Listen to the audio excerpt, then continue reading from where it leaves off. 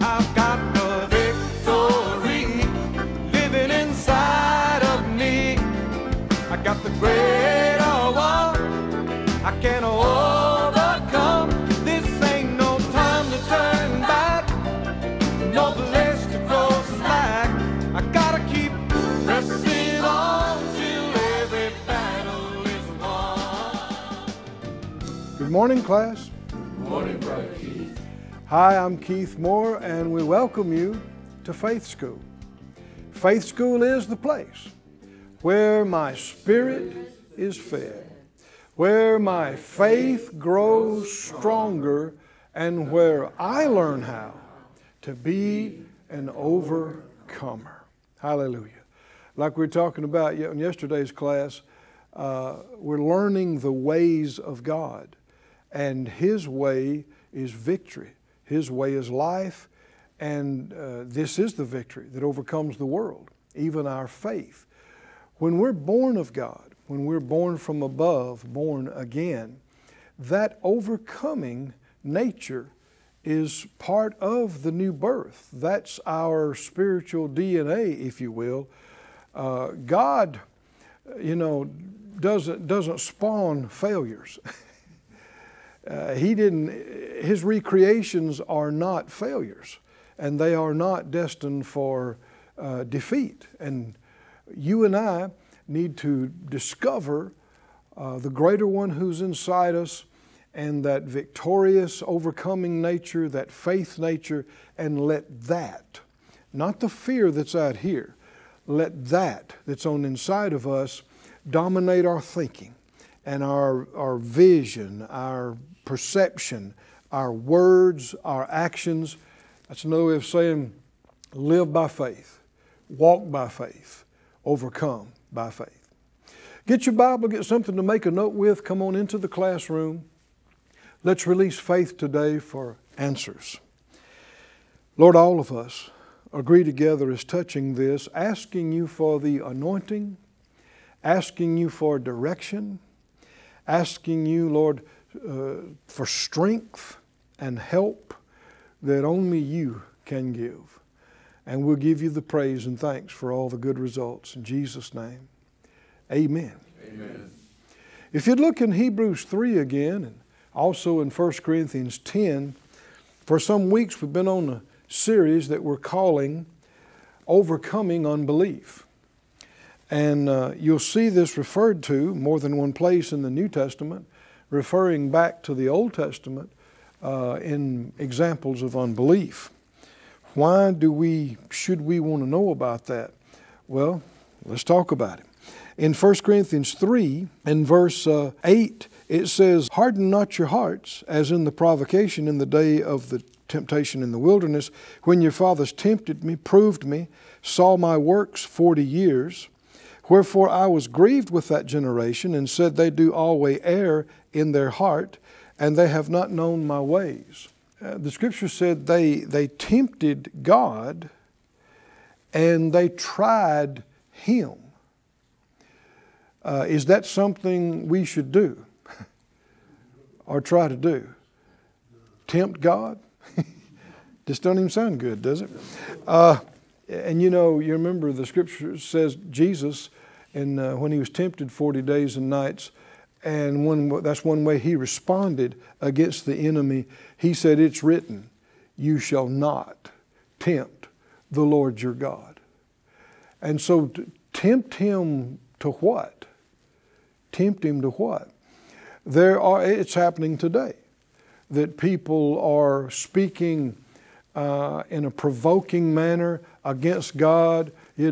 God, if you're real, where are you? Why didn't you do this? Why don't you help me? And that's tempting Him to leave you to yourself.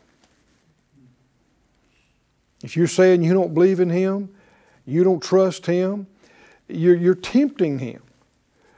And to let happen what's coming out of your mouth happen for you and be the final word for you instead of His plan. And which is what happened to them in Numbers. And you don't want to do that. Besides that, God's not the one who's on trial here. Huh? Is God so insecure that He needs our approval that He's okay? Our vote of, our thumb up or thumb down for God? He's not dealing with issues, any insecurity issues. None. It's we who are on trial, whether we will believe or not, whether we will listen or not. And so all the time they keep thinking they're going to test Him, they're going to try Him. They were failing tests. Every time they thought they were doing that. He said, verse 10, I was grieved with that generation and said, they do always err in their heart, and they have not known my ways. They have not known my ways. So He must want us to know His ways, or it wouldn't be reasonable for Him to be grieved if we didn't learn them. So one of His ways, and this is a big one, is faith. You're here in Hebrews 3. Just go over to chapter 11. Hebrews 11, we've quoted this, but let's look at it again today. Hebrews 11:5. It says, by faith, and that's how most all these verses start in Hebrews 11, by faith. The just shall live by faith. The just shall walk by faith. It's not just that you're saved, you miss hell and go to heaven by faith. That's the beginning of a whole way of living. Said out loud, I live by faith. I live by faith. I walk by faith. I walk by faith. I operate by faith. I function by faith. Every hour of every day of my life. I live by faith. Now it says, by faith, Enoch was translated that he should not see death, and was not found because God had translated him. For before his translation, he had this testimony. That he what? Pleased God. How many want that testimony? Huh? Huh? I'm looking in the camera. I'm going to see your hand raised. Okay, raise your hand. Huh? You know you want this testimony. Want the testimony? God is pleased with you, with me. Hallelujah. And he goes, the very next verse says, but without faith, it is impossible to please Him. Now, impossible is not a word you use much related to God. Right? Impossible? As far as power, there's nothing impossible with God. As far as what He knows and what He understands, there's nothing impossible to Him. And yet, there is something impossible. I know of, counting this one, I know of two impossibles with God right off. The other one is, it's impossible for God to lie. That's right. Impossible. Cannot happen. Never has, never will. God can't lie. If He lied, He would cease to be God. He'd cease to be who He is. Everything is based on His Word. If His Word is no good, the universe comes apart. Because all things are upheld by the word of His power. Glory to God. I don't know if you thought about it or not, but it's still a mystery to those doing research. The tiniest parts of matter of our being, the atoms, the tiniest part, people are still scratching their head as to what holds them together. Why the particles, circle and orbit the other parts. We're talking about the smallest parts of your being. What keeps them in orbit? What keeps them cohesive? What keeps them together? People that study it and think they know the most will tell you, it's a mystery. Well, actually it's not. It's held together by the power of the words God spoke. We don't know how long ago. that caused matter to come into existence. The cohesiveness, the holding of matter together, you'll see some of the same qualities in gravity. And gravity is an amazing thing. If you think you understand gravity, I assure you, you don't. It is, people say, well, it's simple, you know, the apple falls off the tree, it hits the ground. It's more, there's a lot more to it than that. You also got to remember that when it's doing that, this earth is spinning and it's revolving around the star at the same time, and it's different in the south and the north and east to west. Oh, it's something. It's something. But it's gravity that's holding all of this in its orbits. And because of the mass, how can it be? How does it work? God. His word is so powerful that when He spoke it, it created the energy and power that's in the stars. The density of the cores of stars that produce the gravity that pulls these explosions back unto themselves. Otherwise, a star would just explode and that'd be the end of it. What keeps these things going? His Word. Hallelujah. Hallelujah. I said the power of Him who sits on the throne, His words, He spoke and it happened. Well, His way is faith. That's how He did all that. And that's how He will continue to operate throughout the endless ages to come. And you and I are His children. And He expects and He requires us to operate this way. Well, there is no other way that works. There is no other way that creates. This is the only creative power. He expects, everybody say it, He expects. He expects. He expects you and I to have faith. He expects you and I to speak faith. He expects you and I to react in faith, respond in faith. In fact, without it, there is no way you can please Him on any given day, in any situation, at any time. Without faith, it's what? Impossible to please Him. So you could call faith school pleasing God school. Couldn't you? Huh? Yeah. Pleasing God school. Why? Why y'all talk about faith all the time? Why don't you? Do you want to please God? Every day of your life, do you want to please God? You know, besides being victorious and getting answers and receiving what you need, overcoming the enemy, this is the bigger thing even. You and I were made for His pleasure, for His purposes. We would not exist without God had allowed us to exist, had created mankind to start with. It's His light and life that gives us a brightness of mind, that gives our spirit power and form and existence, that causes our heart to keep beating and our lungs to keep working, and the electricity and life that flows through our nervous system. This is all from God's Word that He spoke. And it continues to function through everything in His creation. It is spectacular. It is amazing. It is so wonderful. And it is all because of faith. Hallelujah. Thank you, Lord.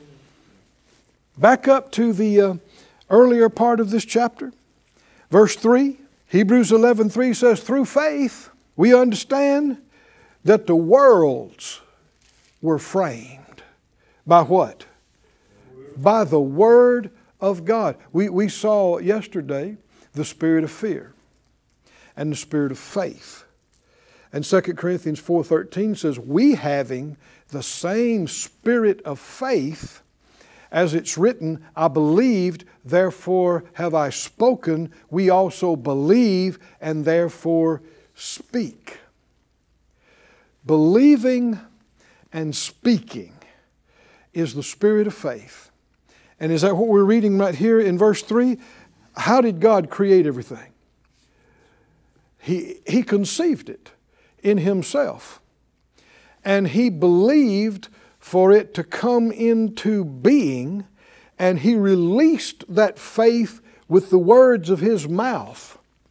And the power of those words brought it into existence, brought it into being, and the shortened form of being is be. B-E. And have you read in the Scriptures where God said, be, let there be? Well, that's the King James.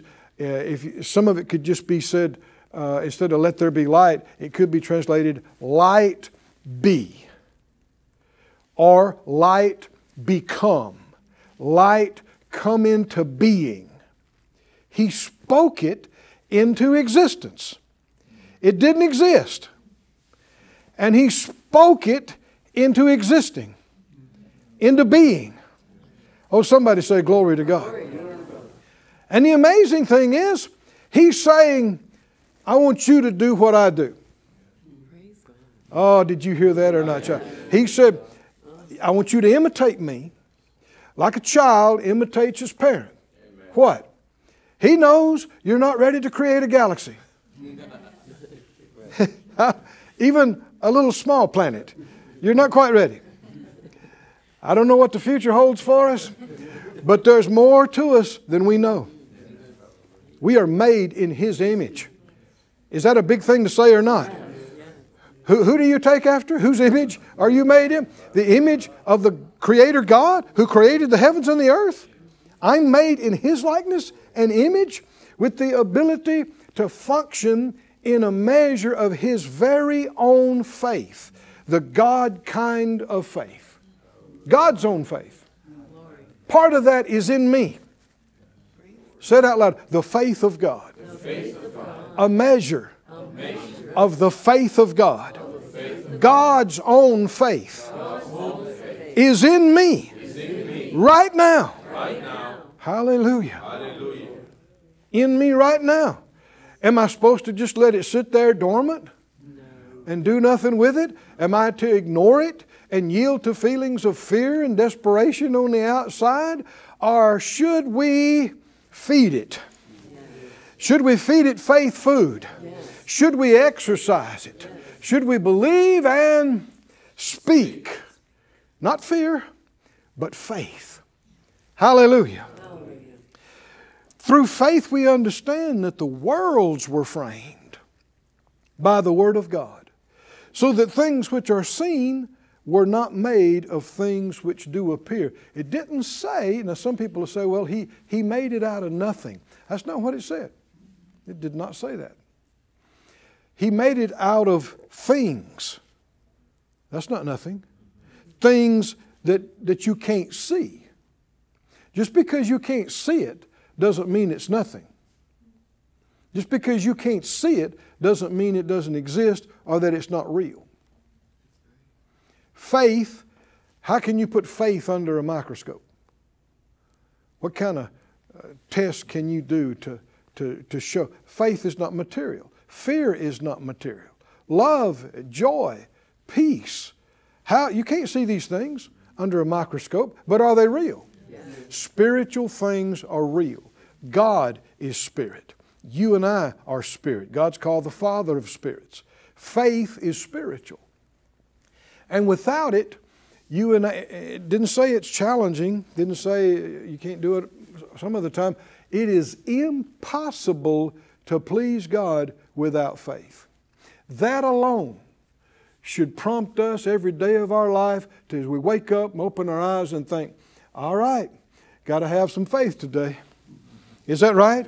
I got to have some faith. I got to talk some faith. I got to act some faith. Why? I don't want to go all day and night and not please God. Right? And it'll be my choice. It'll be your choice which way we go. Look in Mark, please, the last chapter. Mark chapter 15. Said out loud while you're turning over there. Without faith, it is impossible to please God. Impossible. Well, you want to please God? Yeah.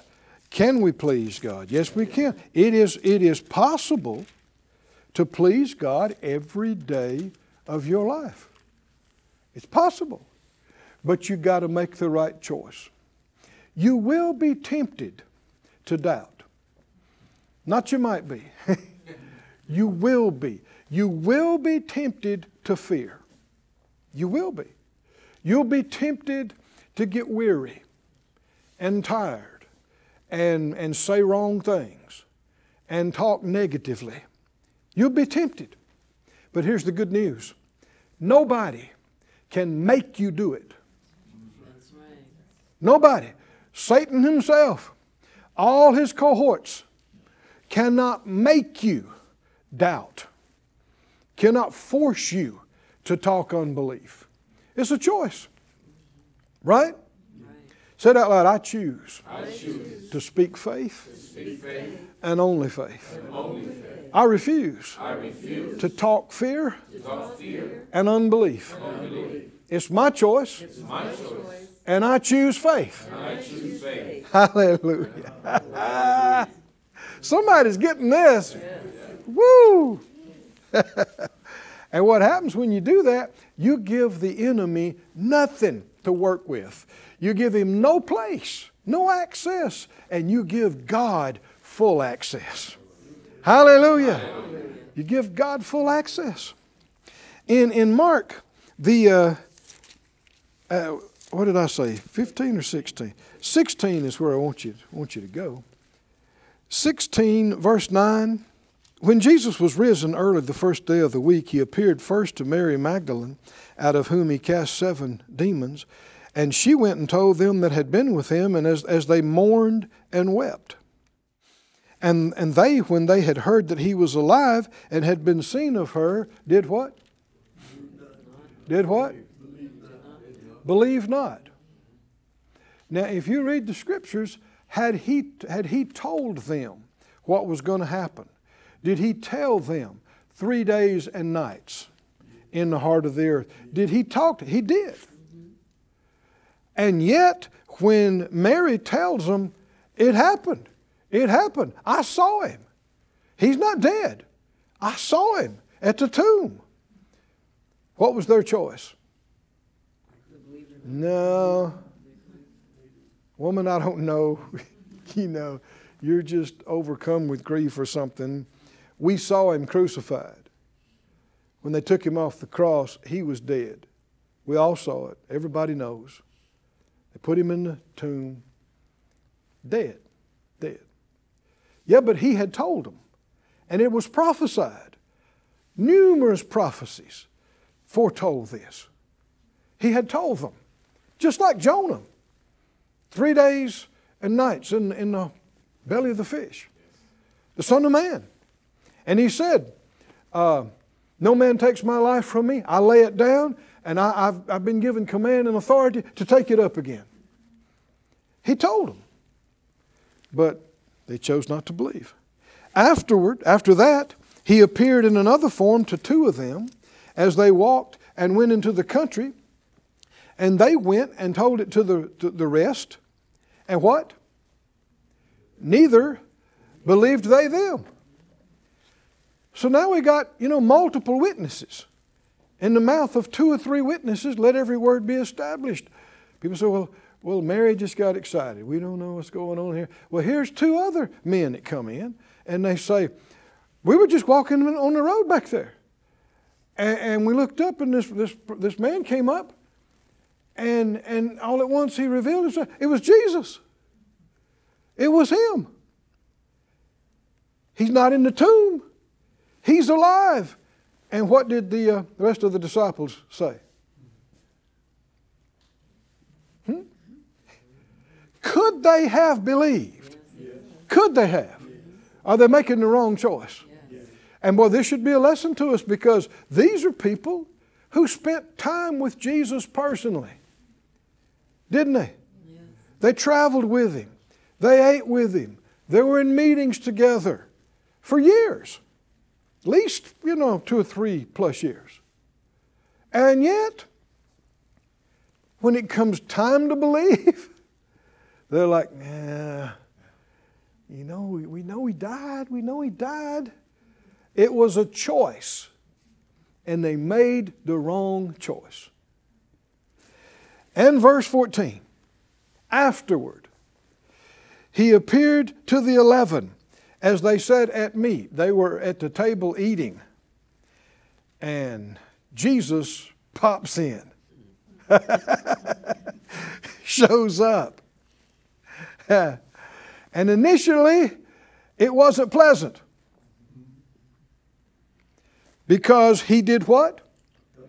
Upbraided them for their unbelief and hardness of heart. Why? Because they believed not them, like Mary and the 2 that had come and told them, which had seen him after he is risen. Was he displeased with them? Yeah, upbraid is a strong word. It means he reproved them. He corrected them sternly. And you might think, well, hey, he's alive. Let's celebrate. He said, why didn't you believe? Why be so slow and hard of heart to believe? Why didn't you believe? Why did you think Mary was lying to you?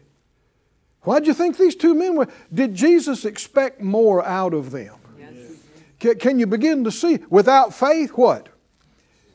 It's not okay to drag your feet and go, well, I just don't know, and I just don't see how it could happen. He's not going to come and pat you on the back. Well, that's all right, dear. Bless your darling. No, he's going to say, you were with me for years. I told you this multiple times. Why didn't you believe it? Why weren't you ready to believe it? Doesn't mean he didn't love them. Doesn't mean he's mad at them for a year. It just means he expected more. Can you see this? And after everything he put into them, is that unreasonable?